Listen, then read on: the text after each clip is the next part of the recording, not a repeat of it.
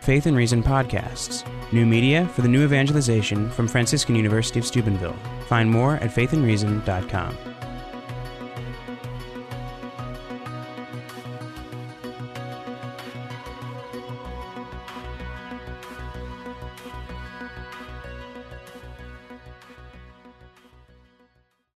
It's my pleasure to join you all, and my honor, in honoring the 800th anniversary of the birth of St. Bonaventure. Whether 1217 represents the actual year cannot be determined with any precision. As likely as not, the year could be 1218 or 19. But when the occasion is one so joyous, several celebrations over several years is both justifiable and suitable. Despite the tremendous efforts by the Karaki Fathers some 125 years ago, and a formidable array of studies since, Bonaventure's thought remains understudied compared to the literature available upon his fellow Franciscans, Duns Scotus and William of Ockham, let alone the massive literature devoted to the Dominican Thomas Aquinas. Indeed, I would suggest that only Albert the Great could compare with Bonaventure in the mentioned but largely ignored category. Though even then, the situation with Albert is changing now that the Cone edition is moving along with increasing rapidity. We might well consider and wonder why Bonaventure's oeuvre is comparatively neglected among medieval philosophers studied at the present day. A fundamental reason could well be that Bonaventure's main theological and philosophical work, his magisterial commentary on the sentences, remains unavailable in its entirety in English translation, though Professor Hauser and I have managed to produce a volume of selections from the first book of that commentary. But even here, I'm not so sure whether the availability of a translation is all that decisive a consideration. For as Professor Hauser and I discovered while translating the selections that we did translate, and as Dr. Clark, Dr. Benson, and I have discovered recently in doing further work, Bonaventure's thought, in its most speculative dimensions, is articulated in conversation with the philosophers and theologians of his time at Paris, that is, circa 1234 through circa 1260. The views of the figures that many of us do not know, or of whom we've only heard the names, are nonetheless quite outstanding for the seraphic doctor. Not only Alexander Hales, Jean de la Rochelle, Honoré Rigaud, among the Franciscans, but Robert Kilwardby, Roger Bacon, pseudo-Roger Bacon, various anonymi among the masters of arts, as well as Albert the Great, Hugh of Saint-Cher, notice I did not say Hugh of St. Victor, Hugh of Saint-Cher, and Guérec de Saint-Quentin among the Dominicans. In a word, understanding Bonaventure's thought is a very tall order, because so often the precise point he wishes to make is only fully comprehensible once one has become acquainted with the views of these little known to us figures, whose texts are only available for the most part in manuscripts. But I would add one further point for my fellow philosophers, historians of philosophy, theologians, and historians of theology. Until, through intensive research, we uncover and study this background to Bonaventure's philosophical and theological enterprise, we shall not adequately understand him, and he will not enter into the prominent position that he so richly deserves among the greats of medieval philosophy and theology. Unfortunately, I do not expect to live long enough to see this worthy achievement actually accomplished, but by God's grace, I do hope to make some contribution to moving scholarship in that direction. The present lecture will begin with a brief sketch of Bonaventure's life, emphasizing for the importance of the development of his thought, his early years, before he became Master General of the Order, and even in some respects before he entered the Franciscan Order. Thereafter, we shall turn to some case studies of how Bonaventure's thought stands out in the philosophical and theological context of his own time. There will be 3 of these cases considered, though admittedly, 6 would be a worthier and more seraphic number. The examples to be considered are Bonaventure's cognitive theory and epistemology in general, the second case, the doctrine of angelic cognition, and the third case, his use of the logical theory in the form of the theory of supposition to resolve theoretical difficulties connected to the doctrine of the Trinity. Finally, after having examined how Bonaventure engaged so thoroughly in the philosophical and theological discussions of his own day, and hence having located him very much in the 13th century, we shall draw some lessons that such cultural engagement may teach us about how to function in the spirit of St. Bonaventure in our largely post-Christian world. A brief sketch of Bonaventure's life will aid our approach to his thought. Born in Bagnoregio, Italy, and the son of a physician, John Fidanza was beyond doubt a person raised in a home of some means. In this respect, his life parallels that of St. Francis, whose parents also enjoyed what we would call a middle-class position within society. Though by his own testimony healed of a childhood illness, thanks to the intercession of the recently deceased Francis, Bonaventure did not enter the Franciscan order during what must have been his primary and secondary school education in Italy. Instead, thereafter, he went to the University of Paris, doubtless at least partially on the resources of his own family, enrolling as a student and eventually of arts and eventually garnering his MA there around 1243 or 1244. This is the portion of Bonaventure's life that formed so significatively his thought. If we take into account the Paris of, say, 1235 to roughly 1258-60, we find that the Archbishop of Paris during much of this period was William of Auvergne, who was also a former member of the theology faculty as well as the arts faculty. The predominant theologians were those already mentioned, as well as some others: Alexander Hales, Jean de la Rochelle, Otto Rigaud, Guibert de Tournai for the Franciscans, Guerec de Saint-Quentin, Hugh of Saint-Cher, and Albertus Magnus for the Dominicans. A young Thomas Aquinas, recently arrived from Naples, would have shown up studying during some of this period in the Dominican house under the direction of Albert over at the Couvent de Saint-Jacques. And that was, of course, all prior to their common departure for Köln in the fall of 1248. Towards the end of this period, of course, Thomas Aquinas would have come back from Köln in 1252 and hence re-entered into the Parisian community at that time. Over in the Faculty of Arts, the situation is interesting to say the least. This is, of course, where Bonaventure would have first been studying and teaching at the university. But the Faculty of Arts itself was very much in transition during this period. The faculty had been prohibited from teaching the natural philosophy of Aristotle in 1210 at the Council of Paris, then again in 1215 by the Statuta Antiqua under Robert Courson, the papal legate. And that prohibition was renewed, although conditionally this time, by Gregory IX in 1231. Yet even before that last date, masters of arts seem to have been teaching the psychology and perhaps even parts of the natural philosophy of Aristotle. As Father Gautier began pointing out in his 1982 article, publishing a treatise on the soul that he dated to about 1225 or 1227, a treatise that both cited Averroes' Commentarium Magnum on the De Anima of Aristotle and showed the influence of Alexander Hales' glosses on the sentences.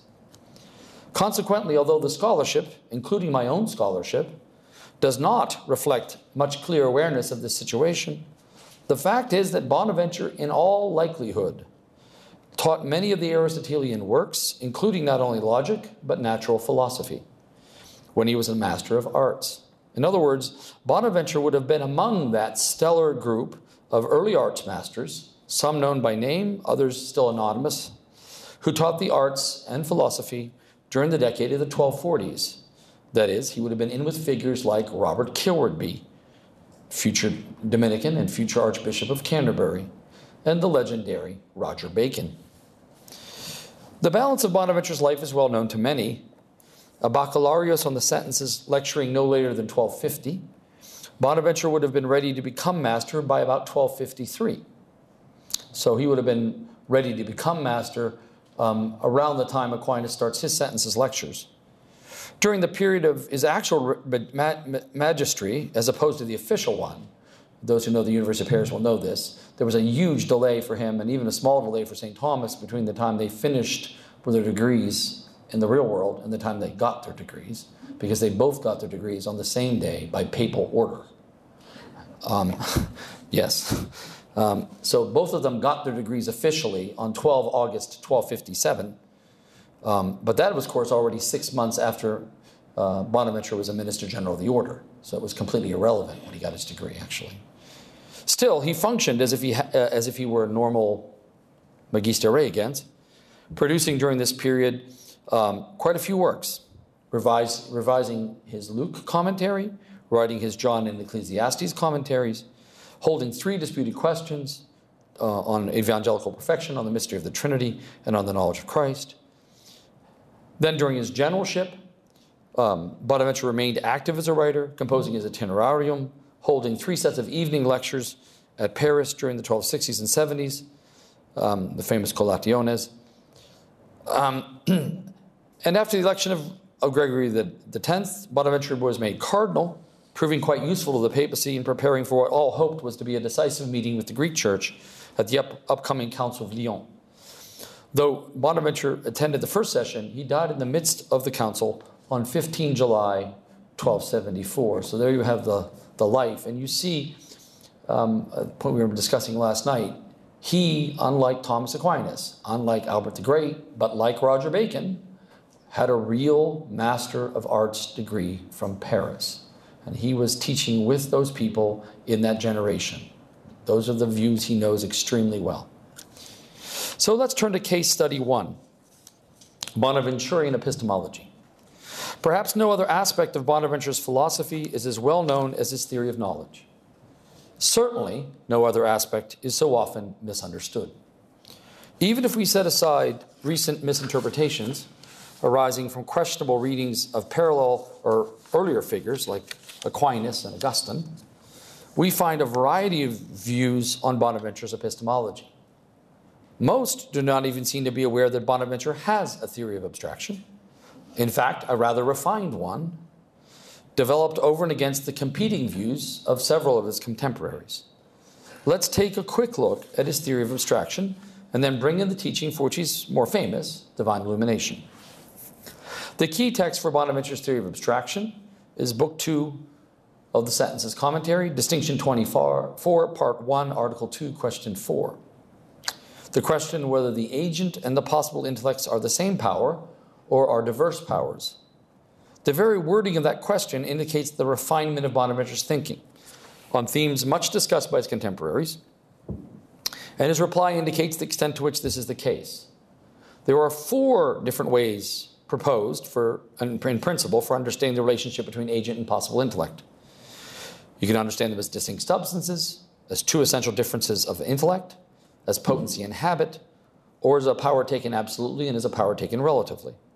Under each of these ways, except for the first one, Bonaventure locates an acceptable and an unacceptable manner of understanding that approach to the agent and possible intellects. The only way wholesale rejected is the first way, that is, to understand them as 2 substances, which is also subdivided into 2 different approaches. The first of these is the Avicennian position, that the agent intelligence is a separate substance and the possible intellect a power of the human soul. But the second, surprisingly enough, is the very view of William of Auvergne, recently deceased Bishop of Paris. It posits that God is the agent intellect and that the possible intellect is a power of the human soul. And here's what Bonaventure has to say about it. Quote, "This way of speaking, however, although it posits something true and congruent with the Catholic faith, nevertheless is not relevant to the point that's at stake.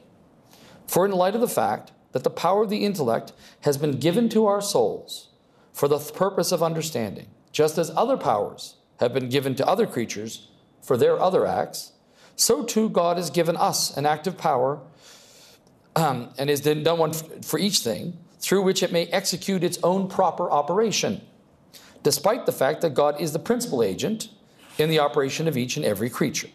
In this way, we should believe without hesitation that God has not only given to the human soul a possible intellect, but also an agent intellect in such a way that each belongs to the human soul." Unquote. There you go. So you have to understand what he's doing here. He's saying the bishop is just flat out wrong. And this is no small matter. I mean, you think where he is and where he's saying this. His point is that this denies the dignity and nobility of the human soul, to say that it doesn't have an active power whereby it may go into its own proper activity. So the view of having the agent intellect out there and feeding me these ideas is just not a workable thing for him. By the way, it's quite remarkable. This is the very reasoning that Thomas Aquinas will give to deny divine illumination. This is the very reasoning. And you'll see that Bonaventure's theory is much richer than that. Bonaventure has both abstraction and illumination. In terms of the secondary literature, what we're seeing here is Bonaventure's rejection of what Father Devoe called, and Professor Jusson too, Avicinisme Augustinisant. But this is also, in terms of the primary source materials available at present, part of a pattern. Bonaventure likewise engages, either criticizing or nuancing, positions of many of his contemporaries just in this one text. I was telling people last night, I spent years transcribing manuscripts and getting to the bottom of this text. And it's a relatively short text. It's probably only 8-10 pages in the Karaki edition. And when you go all the way down to ground and you find people whom he's talking about when he says certain people say, it takes a long time. And his points are very, very precise. So he's actually completely conversant with the positions of his time, and his own position is only intelligible as a very refined, synthetic one over and against theirs. And by the way, he was very much read by a young Thomas Aquinas. There's no doubt about that. So if you look at the contemporaries he's engaging, just in this one question, here's the list.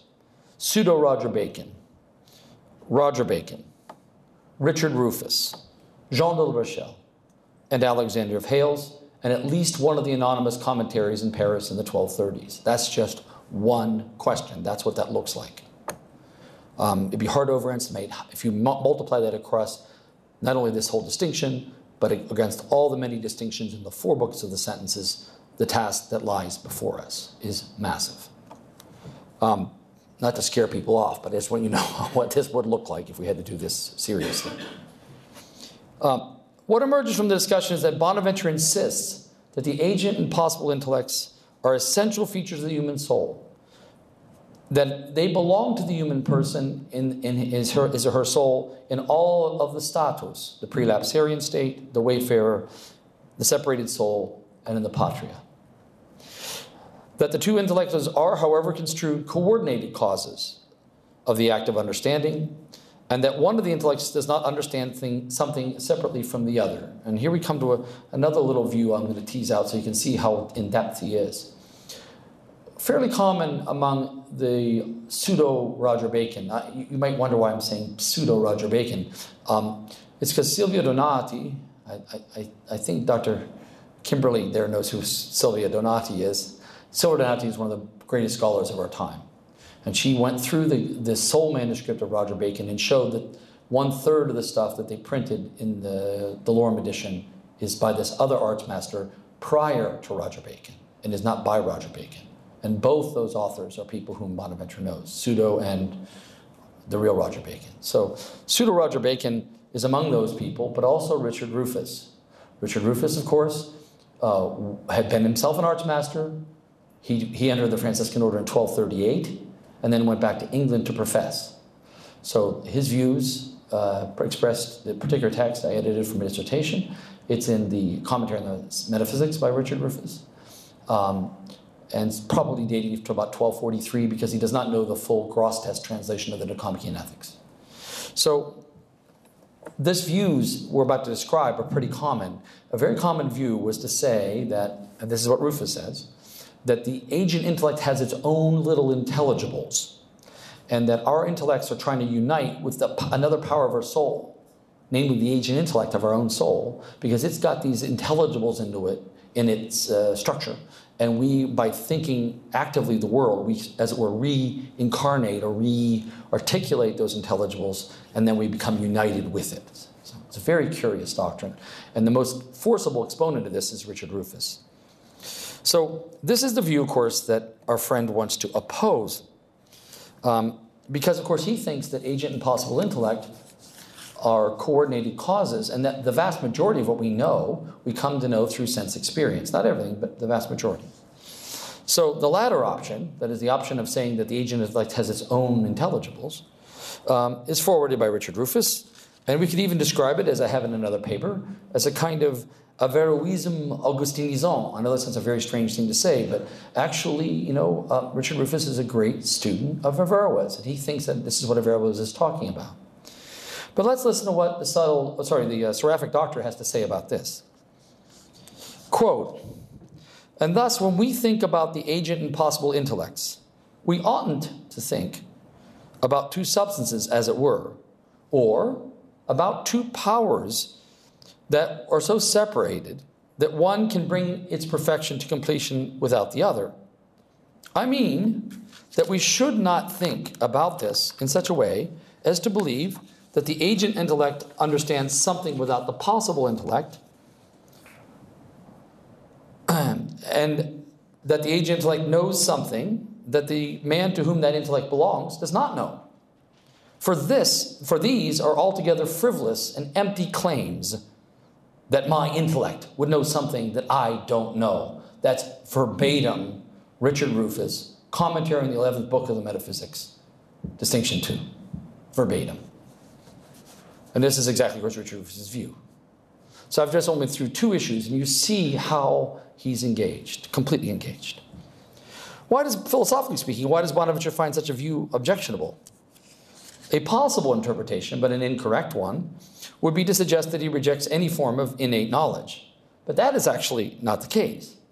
He accepts, Bonaventure does, that at least there's some kind of innate knowledge of God, and that certain moral ideas and ideals are not, properly speaking, gotten by way of abstraction.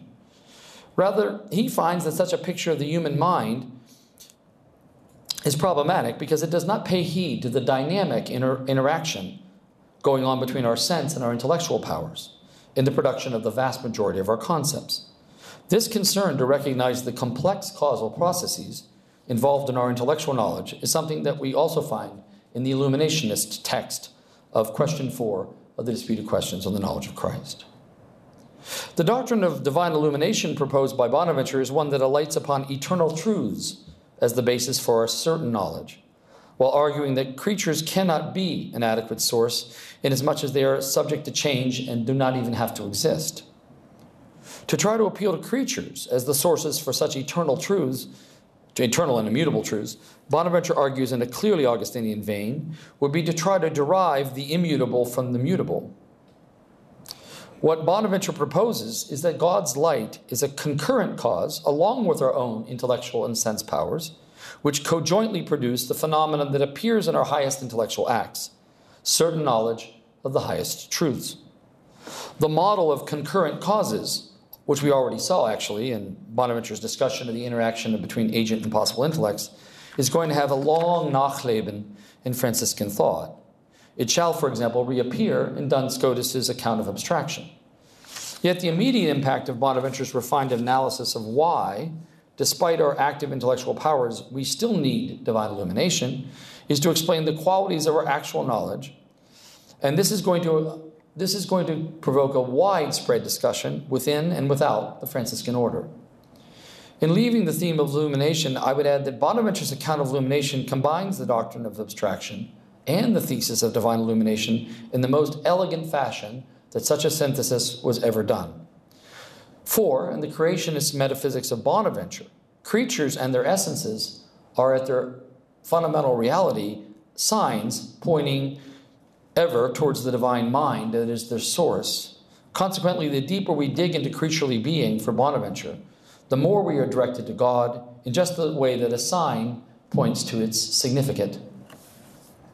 Inasmuch as this is the most philosophical theme we shall treat in such detail, I would also like to draw our attention to just how deep Bonaventure's philosophical learning is in general. As I recently discovered while writing an article on the Itinerarium, Bonaventure appeals to Avicenna's notion of the light and its connection to proportionality between the object sensed and the sense power in his effort to bring us to perceive the divine beauty within the process of sensation. So imagine this, right there in the Itinerarium, you would never think you could find something new, right? I mean, it must have been gone over who knows how many times. And yet I was editing one day, it's the advantage of editing manuscripts, and I was happened to read a lot of Avicenna, and I happened just the next day to pick up chapter 2 of the Itinerarium, and there's a whole sentence and a half directly from the metaphysics of Avicenna. And it's on beauty and delight. And it's right there. So unless you happen to read those two texts together, you would never even see that. And that's typical of him, by the way. When he uses philosophical sources, he does not always cite. In fact, he often they're just literary resonances. But there it is. Another example, when we get to what was so beautifully discussed this morning, the Colationes and Exameron, and he comes to really go after the Averroist, and this is in two places in the Colationes, pointing out, of course, what he thinks is really wrong with their approach. He uses Macrobius, he uses Augustine, he uses parts of Seneca, and a number of other sources to point out something that Professor Adot was pointing out for most of his life, that philosophy is a way of life in antiquity, and efforts to restore it as the high point of intellectual achievement in the present life must entail a rejection of Christian revelation and its location of the highest intellectual endeavor in theology, the heart of the medieval university. In both these cases, we see how much Bonaventure is at home with philosophy in all its forms known to him, and how learned he is in general in the philosophical and theological tradition of the West. Though the items to which we're going to presently turn are more theological in nature, you will see that always does he bring out a philosophical dimension to whatever is at stake. Case study 2, the doctrine of angelic cognition. The problem of angelic cognition was well developed by the time Bonaventure commented on the sentences in the 1250s. Most theologians held that angels know things apart from themselves and God, primarily through the species with which their intellects are naturally endowed at their creations, what they always call species innatae, as opposed to species acquisitae, so innate species versus acquired species. This is plausible enough as a general account, and Bonaventure too adopts it in its main outlines. After all, angels do not have sense knowledge, and thus do not become acquainted with things by sensation, and then formulate general notions of them. Bonaventure's reasoning, however, about why angels do not need species outside of themselves is rather different than some of his contemporaries. He argues that their intellects are already actualized and directed towards created things by the species with which they're endowed, these innate species. For example, just as we may combine a whole set of notions, I was hoping there was a blue chair here, but there isn't. I'll have to change the example. For example, as we may combine a whole set of notions, that is the brown rectangular chair that's seated upon the floor in my room, by combining brown, rectangular, and chair, so may the angelic intellect do the same, even if the causal processes that lead it to have notions like that is entirely different in our case than that of the angel. The innate species model for the knowledge of the angels seems to explain, then, how angels know both general truths and perhaps particular examples of natural kinds or even artificial kinds by combining various notions they are already endowed with. So far, so good. But does this actually work? This is the worry that Bonaventure has, and very few of his contemporaries have in the subsequent discussion. The rub is that the epistemic perspective in which such species would function as to be combinable and fit each other, so to speak, to designate a given object, is one in which the angel already must be aware of the individual in question. That is, it already must be acquainted with the individual to know which species are related to that one versus the species that are related to another one. To put it quite directly, the angel or myself can only apply the relevant concepts to a given individual if we're already acquainted with that individual.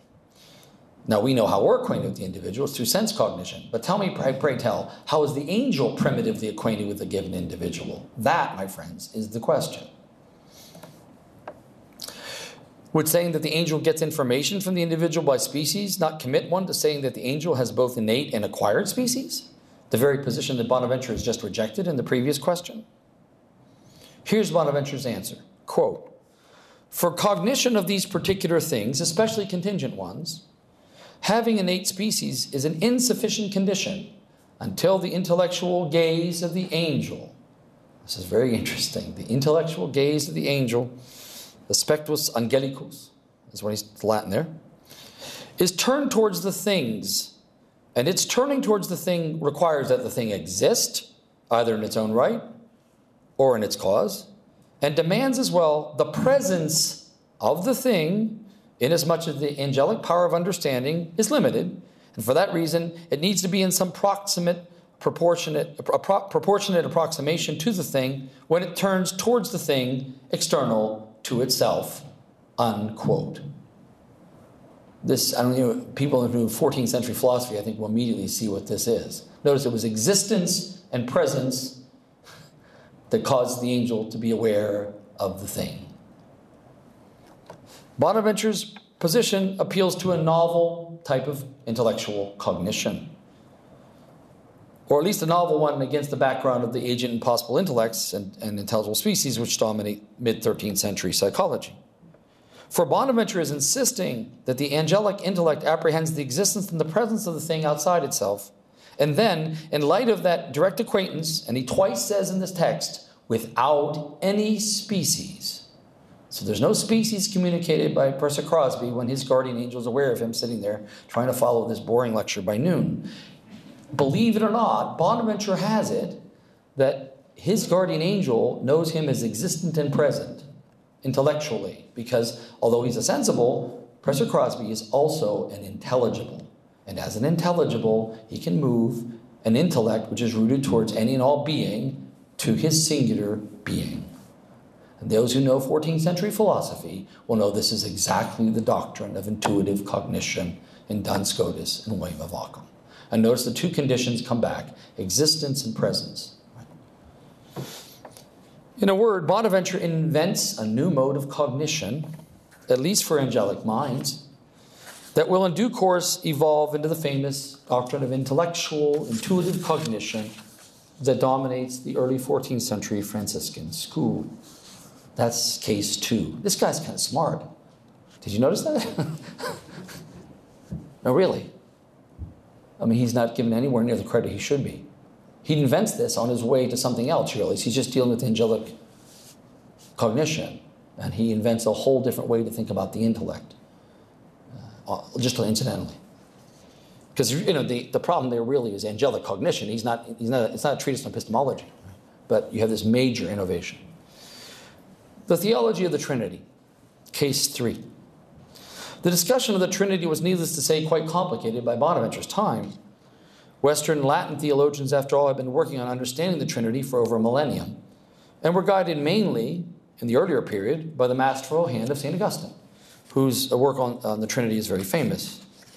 Furthermore, the 12th century had produced another classic on the Trinity, Richard of St. Victor's De Trinitate, an effort to explicate more fully the procession of the third person and the precise relationship between the Father and the Son, so that they would constitute a unified principle of procession. Bonaventure, of course, was well acquainted both with Augustine's De Trinitate and the work of the same name by Richard of St. Victor. What I would like to draw our attention to, however, is his discussion of a problem that traces its origin to the thought of Peter Abelard. As some of you may know, Abelard was a tremendous logician. But not just that. He did much to advance, and perhaps we should say in some respects, create scholastic theology. Yet for all of his brilliance, Peter struggled mightily with that most basic of the Christian mysteries, the divine Trinity. For one thing, Peter had it that the Trinity is naturally knowable by reason, under the description of power, wisdom, and kindness, potentia, sapientia, et benignitas. By the way, that's just a position Bonaventure rejects, right? But you'll notice very forcibly he rejects the position that the Trinity is naturally knowable. Peter's idea was that anything that would fit the bill for potentia would have to be endowed with wisdom and possess pure kindness, or it would not actually be fully and perfectly powerful. Inasmuch as Peter identifies these three properties with the persons, Father, Son, Holy Spirit, and thinks too that one can show God's existence and that God is supremely powerful, he thinks that we can know by natural reason the Trinity. Still, he has a problem, both systematically and historically, in coping with his contemporaries. He's read a good amount of St. Augustine, Peter has, and Peter thinks that Augustine's insistence that nothing generates itself, nihil si ipsum gignit, means that the article of the creed that proclaims Deum de Deo, or in 12th century Latin, Deus genuit Deum, cannot be true if it's taken at face value.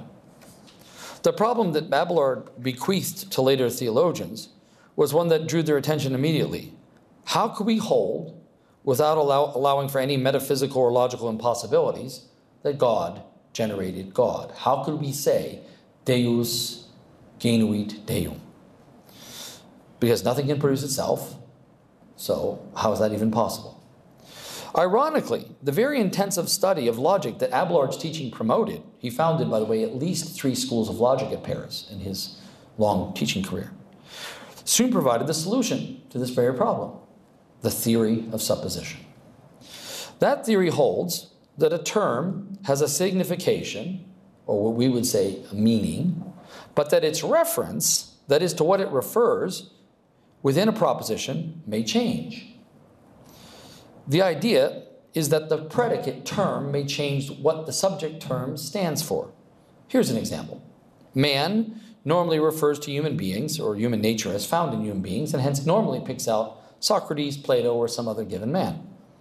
But in a sentence such as man as a species, the term, without changing its signification, without having a different ratio, will now refer to something else. It'll either refer to human nature abstracting from instances like Socrates or Plato, or, if you're an alchemist, the concept of man, depending on your ontology. But here's what it doesn't refer to: Socrates, right? So this is not a fallacy of equivocation, but a fallacy of the mode of supposition changing if I reason as follows. Socrates is a man, man is a species, therefore Socrates is a species. Right? We're going to say that. Okay, but notice I just used a formally valid rule, and that ought to go through right as rain. You see the problem? Okay, so this is the problem we're dealing with. Now, believe it or not, that's exactly parallel with Deus genuit Deum. Let's see how Bonaventure handles this question, because this is the question he asks, following right in that tradition. He asks whether the sentence, God generates God, should be granted by us. In Book 1 of the Sentences, Distinction 4, the sole article, question 1. Altogether, Bonaventure lists 4 objections against granting the proposition. In the body of the question, he then gives 4 rules of grammar and 4 rules of logic, it's quite remarkable, which he then applies to the 4 major objections. Let's take a look at just one of them to get the flavor of what he's doing. The second objection is that the subject term, God, in the sentence, God generates God, that is the first occurrence of the term God in that sentence, cannot be changed in its scope unless we introduce some qualifier, like all, some, or something like that. But no verb is capable of providing the relevant modification, and hence the statement, God generates God, must be rejected as false. Because the subject term cannot stand for a given person, but rather it must stand indifferently for the whole divine nature, or if you want, any person you like, indifferently. But clearly you don't want to let it stand, for example, for the Son. Right? Okay, so that's a problem. The second rule that Bonaventure proposes and then applies to the second objection is that when a term has a multitude of subjects, it stands for, stare pro, the one that makes it turn out to be true. And hence, in that kind of ambiguous situation, the hermeneutical rule is that you take it to be stating something true, and you take it for the relevant subject of which it could be true. That's how the rule reads. His example is fairly straightforward, and I'll just repeat it. If I say out loud in Latin, homo curit, man runs, my listeners will take this to stand for John, if it so happens that when I utter that sentence, man runs, John happens to be running. They'll take it as I'm speaking about John. So the scope of the reference in that case has to do, right, with the first subject that occurs of which it could be true.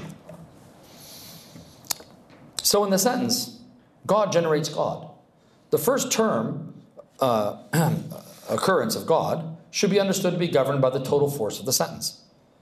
And hence, it should stand for the subject that makes it turn out to be true, which isn't just God indifferently for the 3 persons, but God the Father. So although God in general, taken in abstraction, can of course refer to the divine nature, and hence for any one of the 3 persons, in this sentence, given that we finishes off genuit Deum, the genuit Deum, right, a part of it makes it so that it can only stand in the subject term for the Father. And so it's equivalent to, so the meaning of God hasn't changed here. There's no new ratio, but now it's standing for God the Father. And so we can grant the sentence, God generated God. Notice what Bonaventure is doing is citing, and perhaps, and in my opinion, he's qualifying, because the logic I know of the 13th century fairly well, and I don't see these rules anywhere else. So he's probably qualifying here the rules that his contemporaries use to apply the theory of supposition. This is, of course, part of his contemporaries' effort at developing a formal logic, which is going to come to its full fruition just at the end of that century, going into the next one, in Scotus and William Ockham and Walter Burley. He knows these rules and is here telling us that the theory of signification is not what is at stake in the sentence, God generates God. Rather, we can apply the hermeneutic principle about the scope of a term in regard to its reference, that is suppositio or stare pro, and solve a difficulty regarding our understanding of the Trinity.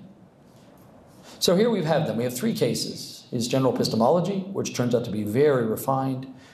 His views on angelic cognition, which is a major innovation in intellectual, in theories of intellectual cognition. And now just this fairly technical problem on supposition regarding the Trinity, which shows how much logic he knows, which shows how up-to-date he is with the logic of his time, which was considerably developed since Abelard's time. And he knows how to use it as a theologian to solve a major theological problem. So let's just pause for a moment and consider what we've learned from these three cases about Bonaventure's thought, both in philosophy and in theology. First, Bonaventure is much more learned in philosophy than he's usually given credit for. Here, under the term philosophy, I would include both the philosophical theories of his contemporaries and near contemporaries, as well as the medieval and classical sources, such as Avicenna, Verroes, and Aristotle. Second, Bonaventure's reading of earlier theological sources is especially deep and wide, embracing not only Hugh of St. Victor and Richard of St. Victor from the 12th century, but figures from the 12th, including Peter Abelard, Peter Comester, among a host of others, not to mention a thorough grounding in the works of Augustine, Ambrose, and the other fathers. Third, and on this point, you're just going to have to take my word for it, I think, because I don't have time to go through the example of light, though Dr. Kimberly back there could do something for us, I'm sure. Bonaventure's up to date on the science and the natural philosophy of his day. He knows, for example, Grosseteste's views on light very, very well. Also, he's up on the optics of his day, as well as the differences between an emanationist cosmology and a creationist cosmology. Finally, and this is, of course, a point well known to everyone in this audience, adding to all this learning, influencing it, and appropriating it, is Bonaventure's love of Christ, his love of Francis, and the Franciscan outlook on the human person and God. The overall conclusion suggested is that Bonaventure is very much a man of his time, a man who is at the heart of his own culture, intellectual, moral, and religious. This is indeed entirely true. But does that mean he cannot be, or can only be to a limited extent, a man of our time? Is everything I just said, in other words, merely of historical, or to use a term with a pejorative connotation, antiquarian value? I'm quite sure a number of our contemporaries would say just what I just said. Probably nearly the whole of the American Philosophical, as opposed to the American Catholic Philosophical Association, would say just what I said. I think not. So here's the sed contra. At the very least, Bonaventure's own practice suggests something to us if we are willing to pay heed. Learn the philosophy and the theology of the current age. Learn it very, very well. And that's hard to do, I know. Sometimes we have to do double duty, right? We have to both know the past and the present and know it very well. I don't know that Bonaventure would take a position about which school or schools to follow, say in philosophy, which I know better, whether he would recommend learning analytic or continental. I don't think he would have a strong position one way or the other. But I do think he would think that we would need to be well apprised of contemporary philosophical and theological ideas in our own time in order to communicate truth in our own time. Even if there are real systematic problems with some of the terminology, and even if most of that terminology was crafted to articulate a very different view of the world, it would still be our duty to correct that terminology, which means we have to be acquainted with it. Yet equally essentially for him would be our having an understanding of the principles of philosophy from the received, and now for us, medieval and ancient wisdom.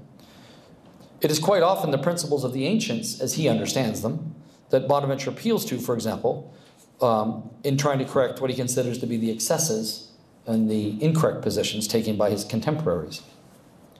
Another point for us to draw from Bonaventure, I think, is somewhat creative in the sense that it is an adaptation of one of his practices that has more force and importance than it did in earlier centuries. Teaching. Teaching. Think of what he does towards the end of his life, roughly 68 through 73.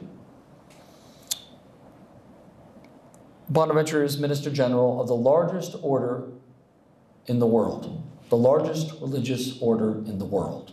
That's how big it is when he's at the end of his time.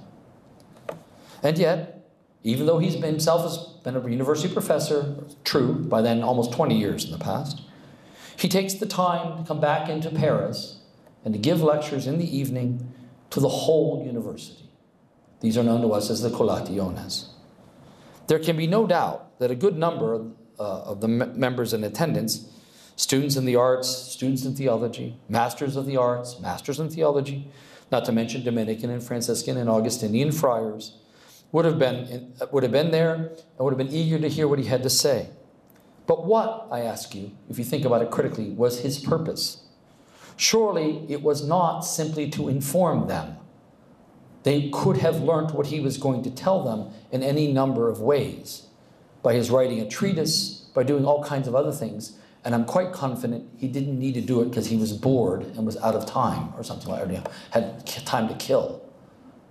No, that's not what he's about. And yes, he could have easily sent them a letter. Notice, by the way, at this, the crisis of their lives, this is just what Thomas Aquinas does do, right?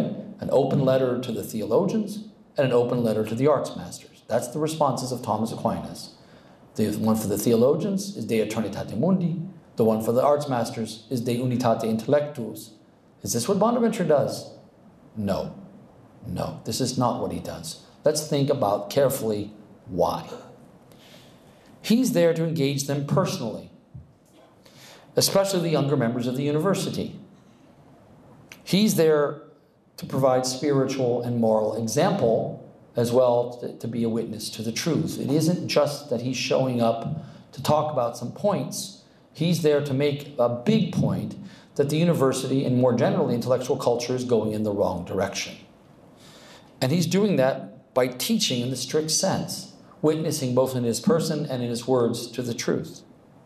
He's calling them back to first principles in the medieval sense. Prima, first things.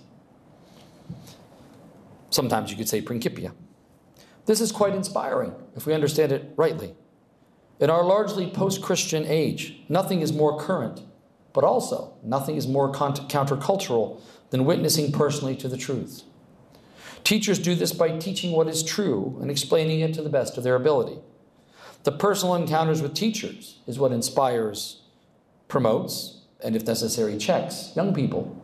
It certainly inspires them to search for wisdom, perhaps even more so than in our information age than in the past, when learning just seems to involve staring at a computer screen. Is this role of the teacher even more important?